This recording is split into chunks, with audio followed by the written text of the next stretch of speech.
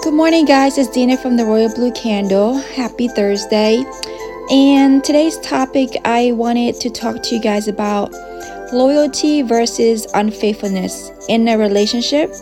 Should you stay with the person or you should leave the person? So, loyalty and faithfulness in a relationship are important values that can vary in meaning depending on the individual involved and their shared expectations and boundaries.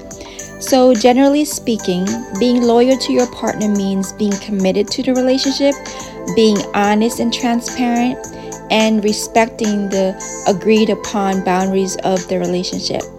And on the other hand, being unfaithful to your partner typically refers to engage in romantic or sexual activities with someone outside of the relationship without the knowledge or consent of your partner.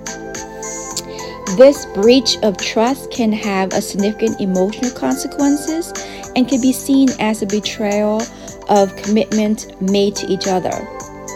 Whether to stay with or leave a partner after an act of infidelity is a deeply personal decision that depends on various factors, including the nature of the relationship, the individual involved, and their ability to heal and rebuild the trust. Some couples are able to work through the pain and rebuild their relationship with the help of open communication, therapy, and a genuine commitment to change.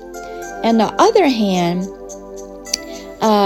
it may find that the breach of trust is insurmountable and choose to end the relationship.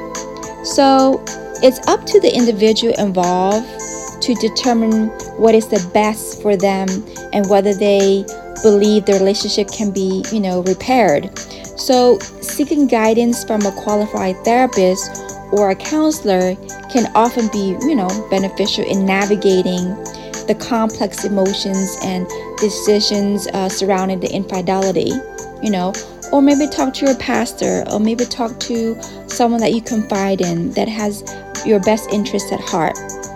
But deep down inside, whatever decision that you make, that's the decision you will keep, and pray about it, So again, thank you so much for tuning in.